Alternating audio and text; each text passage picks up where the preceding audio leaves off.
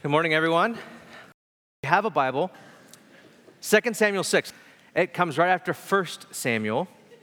Originally, Samuel was one book, one long book. It was divided into two books because they couldn't fit it on one scroll. The book tells the story of Israel receiving a king. The book is named after Samuel the prophet, who opens up the book of 1 Samuel. And the first king of Israel was Saul, and Samuel was in charge of appointing Saul. Saul was not that good of a king. He had major character flaws and didn't walk in repentance. The second king that Israel had, which was Israel's best king, King David. David's king story starts in 2 Samuel. When David became the king of Israel, the first thing he did was establish Jerusalem as the capital of Israel. He moved into Jerusalem and made Jerusalem the capital of Israel and named it Zion. When he did that, there was something missing, and it was the Ark of God. And he wanted to bring the Ark of God into the new capital city of Jerusalem that was the capital city of the kingdom of Israel, and he was installed king. This is the story that we get in chapter 6 of 2 Samuel. It's David going to get the Ark of God to try to bring it into Jerusalem. So that's the story in 2 Samuel 6. Let me read this chapter to you. It's such a great and strange chapter, and I'll pray. Sorry if I sound a little nasally. It's because I am. And I'm on cold medicine, so this might get really fun. So, chapter 6, verse 1.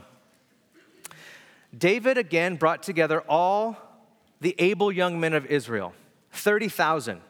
He and all his men went to Baalah in Judah to bring up from there the ark of God, which is called by the name of the Lord Almighty, who is enthroned between the cherubim on the ark. They set the ark of God on a new cart, and they brought it from the house of Abinadab, which was on the hill. Uzzah and Ahio, sons of Abinadab, were guiding the new cart with the ark of God on it. And Ahio was walking in front of it.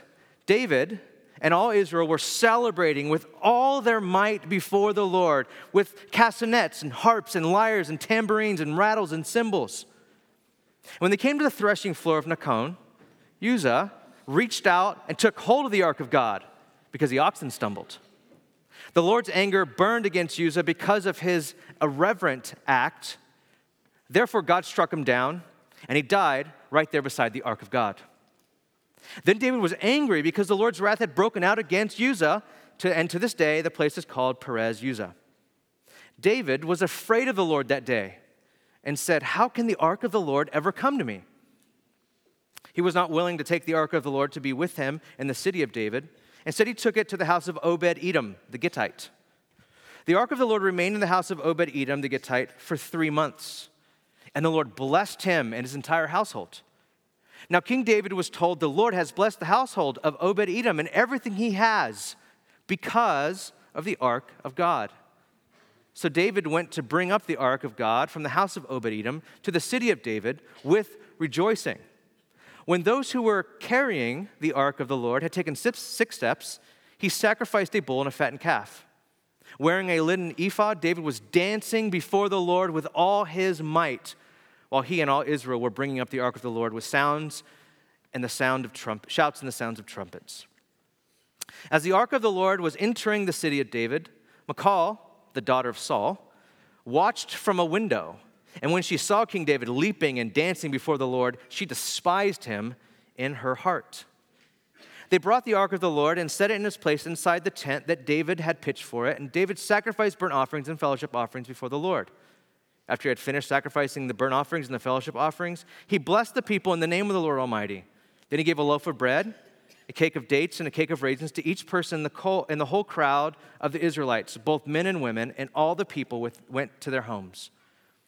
When David returned to his home to bless his household, Michal, the daughter of Saul, came out to meet him and said, "How the king of Israel has distinguished himself today, going around half naked in full view of the slave girls and his servants as any vulgar fellow would." David said to Michal, "It was before the Lord, who chose me rather than your father or anyone from his house when he appointed me ruler over the Lord's people Israel. I will celebrate before the Lord. I will become even more undignified than this, and I will be humiliated in my own eyes. But by these slave girls you spoke of, I will be held in high honor." And Michal, daughter of Saul, had no children to the day of her death. The Bible. Let's pray. Lord, as we get into this text, I pray that it would get into us, that we would as a church be transformed, that God, your holiness, that your otherness would be held in high honor in this church, that when we gather as a church and we walk our city, we would be aware of your presence and your passion for us, God, and your holiness, Lord. You are God, and there is no other, Lord. Be worshiped here today rightly, in spirit and truth. Jesus, you said that the Father's looking for those to seek him in spirit and truth. So, Lord, we pray that you would find a multitude of people, a lot of people here, that are genuinely seeking to worship God. And for those that are genuinely seeking to worship God and have not found you, Lord, I pray you would make yourself known. And today, they would sense and they would get this realization that you've been looking for them all along and would find their home in you. Pray together in Jesus' name. Amen. Amen. Well, we as a church at Reality, we love to sing. We love to worship through song at this church. It's been part of our history as Reality when we started in Santa Barbara some 15 years, almost 15 years ago now. It's a part of our history at Reality San Francisco being 5 years old now. And this before us is this story is a story of worship. It is a great story. It is a strange story. It's a story of God killing someone at a worship conference. It's so strange. They're worshiping, and I imagine like a picture of like a New Orleans dance troupe, and everyone dancing, playing the trumpets, everybody dancing, and then God zaps someone, and David's like, "Oh man, come on. Like we're at a worship conference, this guy's worshiping the Lord, we're all worshiping, and then you kill someone, God." And it just doesn't make sense. And then the story ends with the wife mocking and yelling at her husband for worshiping God with all his might. It's like the Real Housewives of Jerusalem or something. Like, what are you doing? And the linen ephod would have been like this undergarment, okay? Literally like an undergarment. So David was out there dancing like in his underwear, okay? And Michal, his wife, was like ashamed of him. How dare you? At the center of the story, you have David, a person who really wanted to worship God rightly. He had this sense and knowledge from a young age of who God was, and he responded to God through song. Ever since he was a young boy, he responded to God through song. We have a collection of his songs in the middle of our Bible called the Book of Psalms. In the New Testament, we read that David, when it was all said and done, flaws and all, because he messed up royally in 2 Samuel. Flaws and all, David, at the end of everything, was a man after God's own heart. Now, what is proper worship? What do we see in this text that proper worship is and isn't? What's the danger of worship, and how do we get a sense of its nature? What are we to do? And why did God kill someone? It sounds really bad. So first, let's start here. Let's start about this ark, the ark of God. Remember, that's what David was trying to move in. He's moving this ark. Uzzah touches the ark and then is dead. Israel, the ark of God was Israel's central symbol of his sovereign and saving presence. It was like showing the people of Israel that God is with us. It was the center to their worship and the center of all God's activity in Israel. You can say that the ark was a traveling monument of God's faithfulness. The ark was a traveling monument of God's faithfulness. The ark of God was a simple box. It was 3 3/4 feet by 2 1/4 by 2 1/4, made out of acacia wood and painted with gold. On the top were 2 cherubim on either end. Here's a picture from Indiana Jones and Raiders of the Lost Ark. Remember that? They're looking for the ark. That's the ark. That's as it's depicted in Raiders of the Lost Ark. Here's a picture from an Old Testament scholar. It looks something about the same thing. There were 3 things in the ark, and it was evidence that God was working among them. There were the tablets, the 10 Commandments were in the ark, kept in that ark. A jar of manna, a jar that had manna, how God provided for them in the desert. as they wandered for 40 years. Aaron's rod, who was the priest, it budded. There was a huge disagreement on who was going to lead the people, and God obviously wanted the priest to lead the people. And Aaron, they all put their rod in the tabernacle, and in the morning, and they had to write their names on their rod, and Aaron took out his rod, and it budded, and Aaron was clearly the choice. What these symbols were, what these things were in this ark here, were proof to them, historical fact that God had commanded them, that God had provided for them, manna, that God had saved them, Aaron's rod that budded. The ark itself and the items inside pointed to hard historical fact of God's revealed character that led Israel into worship. This here was a physical, hard evidence that God had revealed himself to Israel, that God was in their midst, and that God was to be worshiped. See, there are two rhythmic parts of biblical worship. There are two parts, and it's rhythm. The first part is divine revelation. The second part is human response.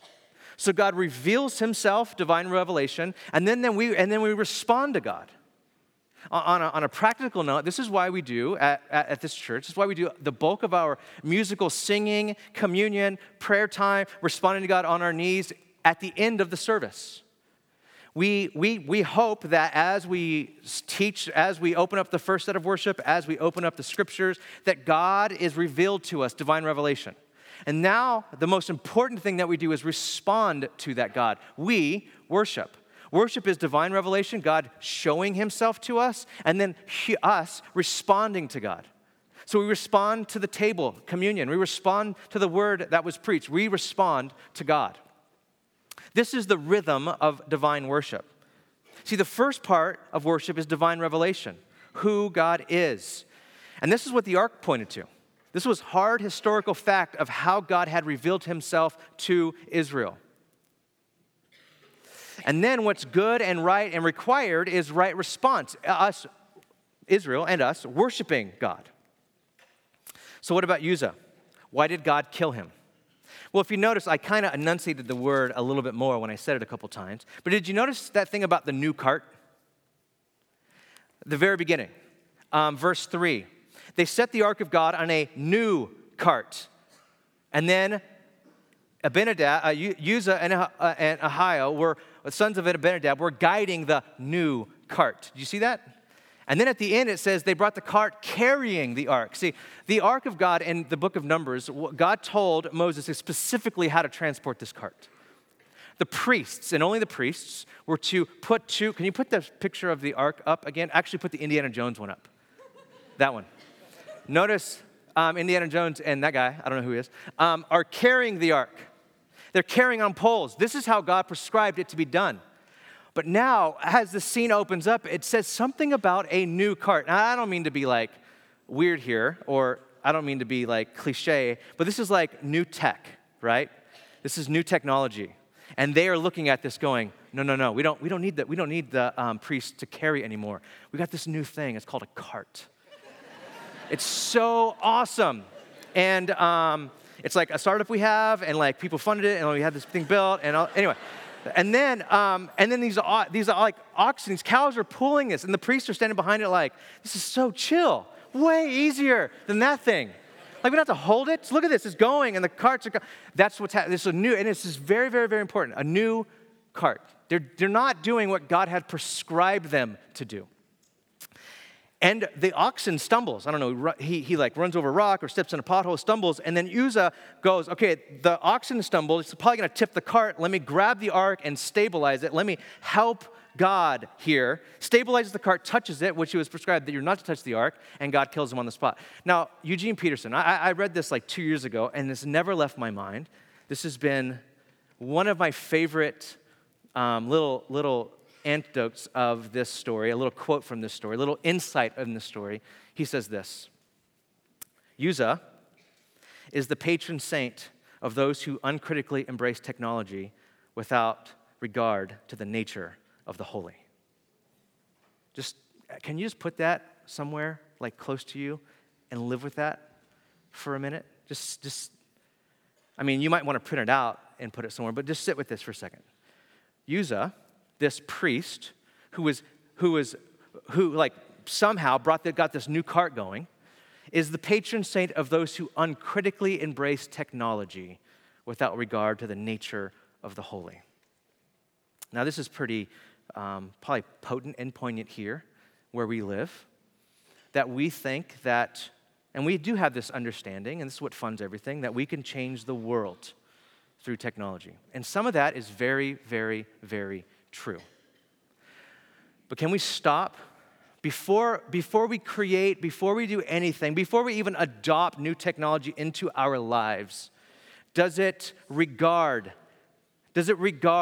regard the nature of a holy God? Does this technology regard the nature of me being made in the image of that God?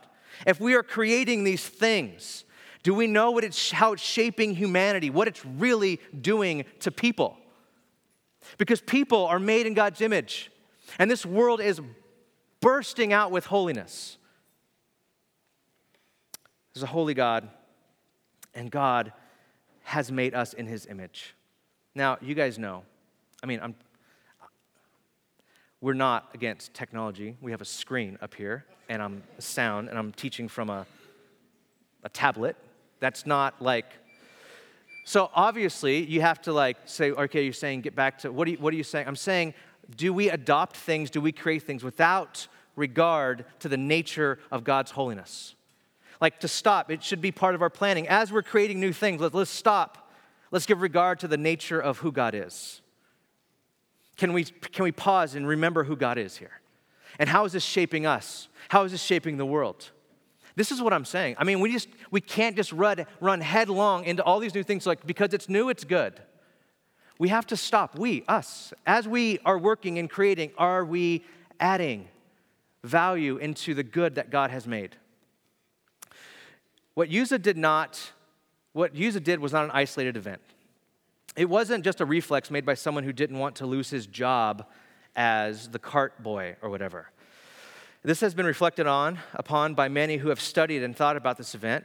It seems that Uzzah was in the business of managing God. Uzzah was in the business of managing God. And it's the management of God that brings death.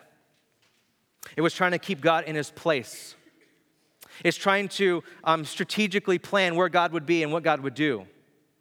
Here's how you can tell if you've been trying to manage God. There's no fear of God in you anymore. You've cheapened the grace of God so much that you no longer believe in the burning holiness of God. That's how you know you've been trying to manage God. You've been trying to make God in your own image. God is completely other. You run or you continue to run headlong into sin because you did that sin 2 weeks ago and you didn't die, or you didn't get a disease, or you didn't get caught. And we lose the reality of the holiness of God. We lose the reality that life is sacred and that people are sacred and the work that we do with our hands by God's power is sacred. All of life is pulsating with the presence of God and his holiness. And how we can tell we've lost sight of that is there's no fear of God in us anymore. When we lose the reality of God's holiness, we make our aim effectiveness. We make our aim, people become a means to an end. And more so than all of that, and more deadly than all of that, God becomes a means to an end. God is the way that we get our thing done. When I go to God, then he gives me all the stuff I want. So when I go to God, he doesn't give me the relationship I want, and the life I want, and the job I want. God becomes a means to an end. So our prayers and our worship are really about us and about God blessing us. This is what it looks like to manage God. Uzzah managed God, or at least he tried to manage God. He tried to keep God in his place. He tried to effectively get God from point A to point B, and he died. But it was this destruction. It was this destruction here. If you read the story, it's this destruction here that brings clarity. It's good sometimes when God kills your little event. It's good when God disrupts your party or kills your great idea. Through this death, David was brought to his senses. Through Uzzah's death, David was brought, not right away, of course. Right away, what happens? Uzzah dies, and David's like, come on. Like, he's angry. I'm trying to do a good thing here. I'm trying to get the ark of God to Jerusalem. I'm trying to get it in its proper place. David was mad. mad that God would kill his attempt at getting things right, mad that God's wrath was involved in a worship retreat. This is all the stuff, but this destruction eventually brought clarity. And that clarity came when someone reported that what happened to the house where the ark of God was left, in the house of Obed-Edom. It says in verse 12, "Now King David was told, 'The Lord has blessed the household of Obed-Edom and everything he has because of the ark of God.'" The ark of God pulls in to the house of Obed-Edom. He was probably a Philistine, a pagan from Israel's standpoint, and God's blessing him. Ark is there, and the house of Obed-Edom is completely blessed. And so what's clear here is God's intent is never to destroy us. God's intent is never to kill us or destroy us. God's intent is always, always, always to bless us with his presence. That's the whole point. And the ark was proof of that. The ark was not given to Israel to destroy it. It was given to Israel to bless it with his presence. God doesn't give you gifts and talents and influence and intelligence and privilege to destroy you. God doesn't bring his presence into your life to destroy you. But sometimes the best thing he can do is destroy you. To destroy the way you do things, destroy the way you think is the best plan, to get the presence of God somewhere, or to get where you want to go, or get things started, to get your plans off the ground. God, would you please bring to death our vain attempts to manage you in this church and in our lives? This is the best thing that's happened to David so far. David heard the ark of God was blessing the household of Obed-Edom, and he wanted it back. So he returned to fundamentals. He returned to basics. He returned to the very, very, very first and simple things. He returned to worship and sacrifice. He's like, okay, let's go get it back, but this time, let's do things differently. Let's move this thing slowly. Let's move this thing. Let's ditch this technology of carts and cows and go back to how God wants things to be, the prescribed way. Priests using their hands and using their hearts to move the ark. Slow work. Priests grabbing it and with reverence and fear and love and ritual carrying the ark. Stopping and slowing down and saying, let's return to like fundamentals. Let's return to things simple as prayer and sacrifice and worship. And let's not bring in all this new stuff. Let's take this thing slow. I have to remind myself that technology and environment and systems and efficiency only go so far. I love them all. I love technology, and I love creating great environments, and I love some systems, not all systems. I love efficiency. I love them all, but here's the thing. There is no substitute for the fear and awareness of God. There is no substitute for obedience. I love technology. I love efficiency. I love creating really great environments. But they are no substitute, nor can they ever be, for the fear and the awareness of God. They are no substitute for my obedience to God. Because I'm being effective and because all the numbers are falling into place does not mean that I've been obedient. There is no substitute for that. Sometimes God will destroy us, and I hope that when we are not obedient and we don't have a fear and awareness, that God would destroy us. But sometimes He lets us just go. I have no idea why. And we get addicted. We get addicted to our efficiency. We get addicted to our stuff. A while back, maybe over a year ago, maybe a year and a half ago, I found myself talking about God like He wasn't in the room. Have you ever done that?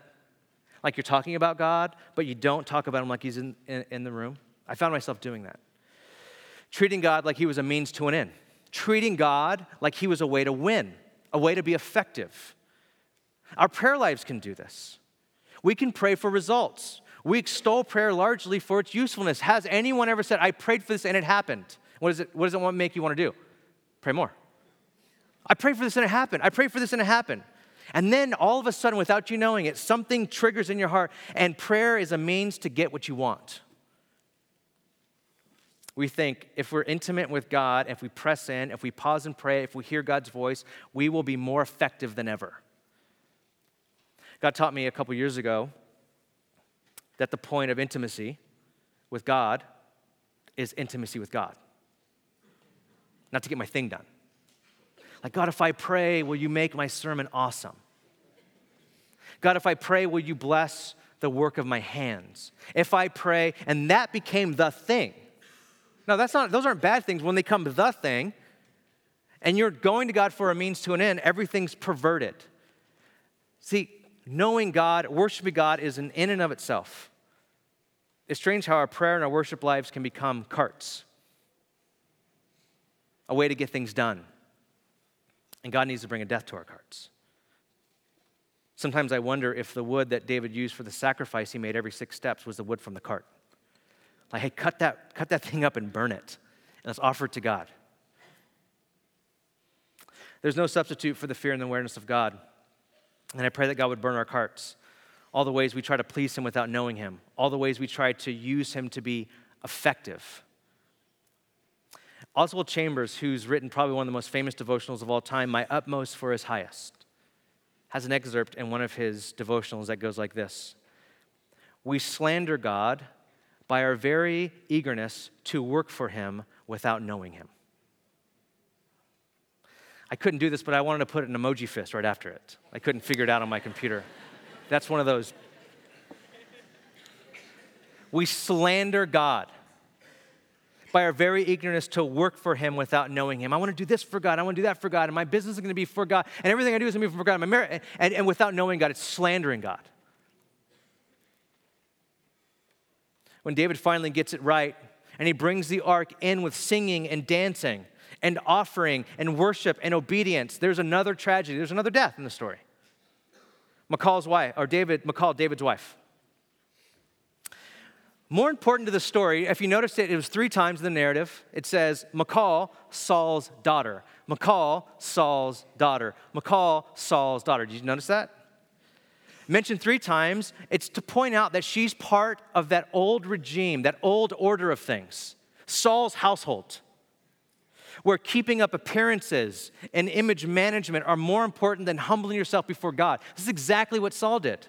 He wasn't repentant. He was just about keeping appearances. And when he sinned, he asked the prophet Samuel, just sacrifice for me. Come on, just do something. Make this right. I don't want to.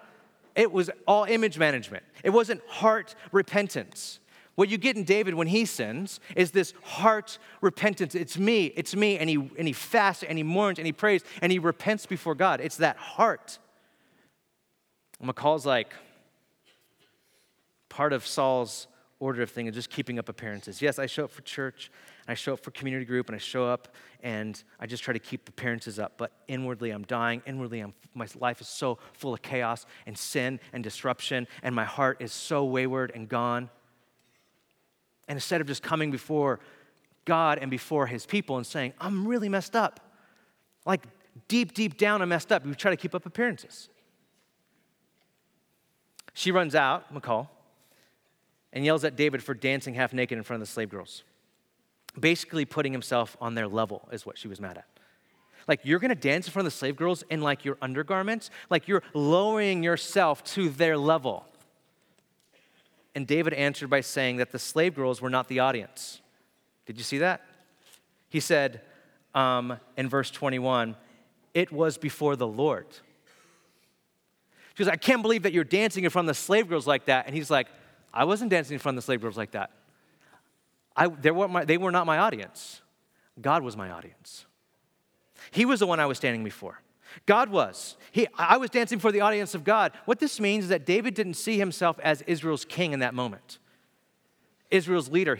What he saw himself as was the servant of the Most High God. And servants humble themselves before their king. And David, the king of Israel, is saying, the king is God. And I will humble myself, and I will even become more undignified. You haven't seen anything yet. If you think this was shameful, I will shame myself and humble myself before this God. I will be humiliated in my own eyes before God. N.T. Wright gives a great definition in his book on worship. He said, worship is humble and glad. Worship forgets itself in remembering God. Worship celebrates the truth as God's truth, not its own. True worship doesn't put on a show or make a fuss.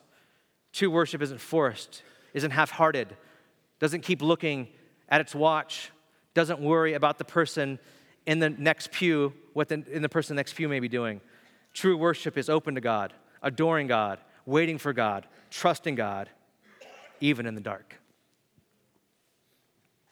There are three main characters in this story: Uzzah, Michal, and David. Uzzah does not worship God, really. He fussily tries to manage religious business. Uzzah worships effectiveness. He doesn't worship God. He's in the environment of people worshiping God, but he himself doesn't worship God. He worships effectiveness. He tries to manage religious business. So he's in the back when everyone's worshiping, making sure everything is right. He's trying to manage everything. Michal is the second person in the story. She does not worship God either. She critically observes. She worships self-image. She stands in the back and goes, "That's not how you do it. That's not how you're supposed to do it. That's not how you're supposed to worship God. I can't believe you're doing that. Oh my gosh, you look so..." And she's worshiping self-image, or the image of her house, because she was David's wife. And then we have David. David responds to God's revelation. David responds to God's beauty and true worship and loses himself before God, abandons himself in the sight of God. See, every single one of us worships something. All of us. If you're a follower of Jesus here or not, you worship something. I read this about, 4 months ago now, but I should read it like 3 times a year because it's so good. David Foster Wallace, a secular American novelist, not a Christian from what I understand, said there's actually no such thing as atheism. No such thing as not worshiping. Everybody worships. The only choice we get is what we worship, is what to worship. And the compelling reason for maybe choosing some sort of God or spiritual type thing to worship is that pretty much everything else you worship will eat you alive. If you worship money and things, if they're where you tap real meaning in life, then you will never have enough, never feel you have enough. It's the truth. Worship your body and beauty and sexual allure, and you will always feel ugly. And when time and age start showing, you will die a million deaths before they finally grieve you. On one level, we all know this stuff already. It's been codified in myths and proverbs, cliches, epigrams, parables, the skeleton of every great story. The whole trick is keeping the truth up front in our daily consciousness. Worship power, you will in the end up feeling weak and afraid, and you will need ever more power over others to numb you to your own fear. Worship your intellect, being seen as smart, and you will end up feeling stupid, a fraud, always on the verge of being found out. This last issue of San Francisco Magazine is their love and sex issue. I would show the cover, but it's quite graphic, so I won't. And in there, they're pretty explicit that San Francisco worships sex. Like, just explicit. Like, that's one thing I love about San Francisco. It's spiritual, and they call it like it is. Like, yes, we worship sex. What? They even, in these articles, talk about sex as being idols. There are sex idols. And some of the articles leak the truth, some of them, that it's lonely serving the god of sex in San Francisco. Because sex is not the thing. Sex is just a signpost pointing to a deeper need of communion with God. I can start a sex talk right now, but I won't. Here's the truth. This is a truth that not many people will tell you, that SF Magazine won't tell you. It leaks it, like you can get hints of it. It's haunted by it, but they won't say it. The truth is this: the things we worship will destroy us, like David Foster Wallace said. The things we worship will destroy us. Sex will destroy us. Our careers can destroy us. Beauty can destroy us. Self-expression can destroy us. These things destroy us. We worship them and give our lives to them, and they destroy us. Why? Because they don't love you. Jesus is the only person, the only thing that we can worship that will not destroy us, because he loves us. He's the only one worthy of our worship because he will not destroy us. He will actually save us because he loves us. Those other things don't love you. Jesus is the love of God revealed to us. The love of God made manifest to us. All these things, the ark, the tabernacle, the temple, Jerusalem, every single thing in it point forward to Jesus. The incarnate God who's made God known to us. The love of God revealed to us. St. Augustine, early church fathers. I'm finding just a sincere, deep love of early church fathers. They have all the same wrestlings that we do, all of them. St. Augustine was no different. Loved pleasure. He's actually famous for saying in his confessions, Lord, give me chastity, just not yet. He had desires, he had passions when he was young. And he met the living God in a real way. And then his book, Confessions, is like a story of him falling in love with God. And one of the most beautiful ones, one of the most beautiful sections of Confessions, because he went after all these things in his life and none of them satisfied him. All these idols, he calls them shapely things. All of them. And he got them and they never fulfilled him. And he finds Jesus and he says in Confessions, and I want just to slowly read this and let this draw us into worship. Late have I loved you. Beauty so ancient and so new. Late have I loved you. Lo, you are within, but I outside seeking there for you. And upon the shapely things you have made, I rushed headlong, I misshapen. You were with me, but I was not with you. They held me back far from you. Those things which would have no being were they not in you. You called, shouted, broke through my deafness. You flared, blazed, banished my blindness. You lavished your fragrance. I gasp, and now I pant for you. I tasted you, and I hunger and thirst. You touched me, and I burned for your peace. Let's pray.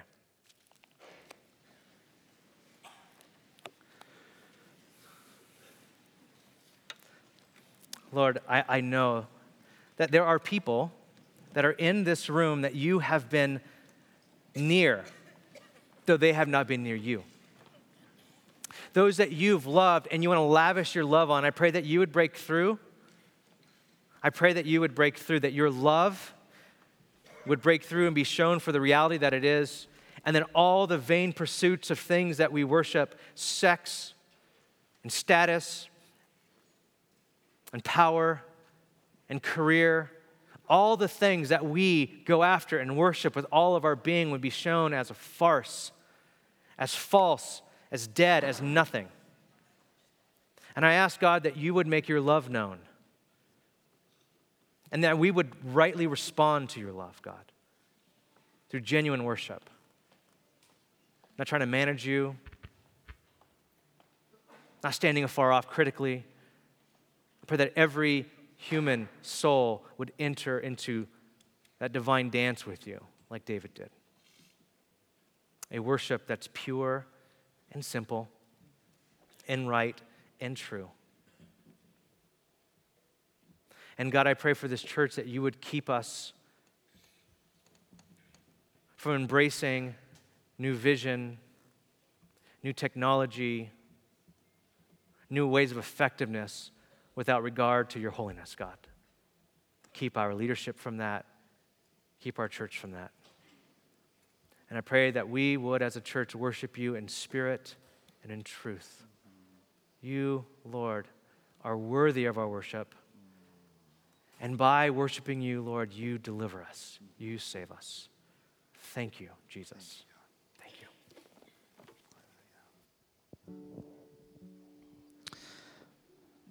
Well, church, I want to just ask you to pause before you move into this next time. I feel like there's a very clear direction from the Lord that we are to remember what we are about to do, and we are to regard it as holy. I know that I and all of us can easily move in the routine of our Sundays into a posture like Uzzah, where this is just systematic, where we get up and we worship, and then we take communion, and then we sit down and we worship, and we go to lunch. And I just deeply sense God asking us, inviting us to slow down, to remember who He